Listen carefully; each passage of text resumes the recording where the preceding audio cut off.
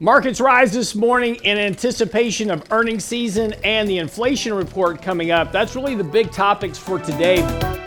Inflation reading out this morning at 7:30, expected to push higher here. Now, is this going to push the Fed to potentially taper sooner and more aggressively? Atlanta Fed President Raphael Bostic said yesterday they may have to start actually thinking about tightening and tapering much sooner and much more aggressive because of what's happening with inflation. We're going to really be watching this closely as inflation and really the issue of stagflation become much more prevalent. Now this morning though, futures are pointing slightly higher. Been a really kind of sloppy trading week or so as markets have been under pressure here after breaking above the 100-day moving average last week, back below it yesterday. This does start to put us back towards a retest of the recent lows if markets can't climb back above the 100-day moving average today and hold above that through the rest of this week. Markets have remained volatile here, not making any progress despite the fact that we're on money flow buy signals. Again, not a great sign here, suggesting that markets remain very weak.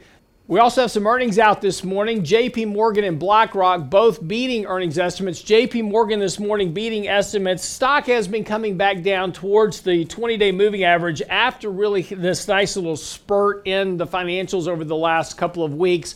Now, interestingly enough, JP Morgan did beat earnings today, and stock is looking to point up this morning at the open, but they beat earnings by reduced loan losses and not really increase in earnings. And this has been one of the real telltale stories of the financials as a whole, is net interest margins are now near record lows for these companies, and yet the way they've been beating earnings is through stock buybacks and through moving loan loss reserves back onto their books.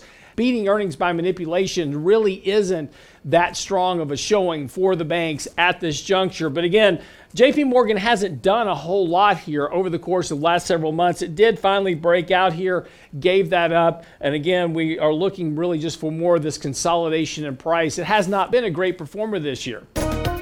Now, BlackRock also reported earnings this morning. Larry Fink out promoting his ESG funds because, of course, that's where he can charge you twice as much for the same fund as the S&P, get the same returns for twice the cost. Good for BlackRock, not so much for you, but BlackRock's been actually having a very big correction here, has come right down to the 200-day moving average, holding support here. Again, if I'm long BlackRock, I might want to be a little cautious here. Performance hasn't been great. Money flow buy signal is very overbought here with very negative money flows.